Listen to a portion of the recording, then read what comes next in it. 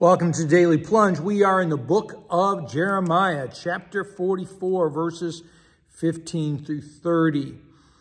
Jeremiah has preached a sermon to the Jewish refugees in Egypt, from the upper to the lower Nile. And they didn't like what he said. In fact, he's meddling. That's the problem. He's gone from preaching to meddling. And talking about how the women folk are burning incense to the goddess of heaven, this false god. And a group of folks, the men who knew their women were worshiping this false god, and the women who were worshiping this false god, they show up and they tell him, listen, we are not going to listen to you. We will certainly keep doing what we have done. We're going to keep worshiping this false god, because when we did do that, we were fat and happy. We had plenty of food. We were well off, and we didn't have any harm.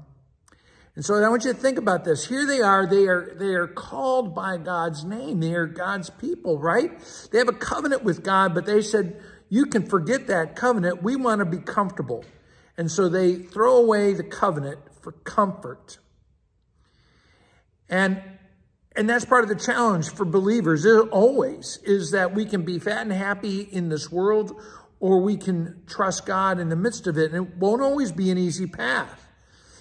And part of the thing that's going on is that the men were not exercising spiritual leadership in their home, and they say that we're letting our wives lead us spiritually, and the women say, didn't our husbands know that we are making their pancakes with cutting them in the image of the goddess?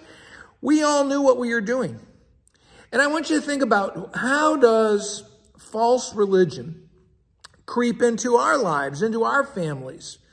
One way that happens is through horoscopes, through astrology, where instead of trusting God to be the provider of our lives, we're looking to these stars, right? And all of that stuff. And there's many other ways in which we entertain false gods.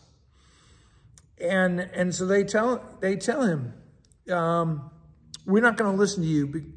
And so Jeremiah says to them, hear then the word of God.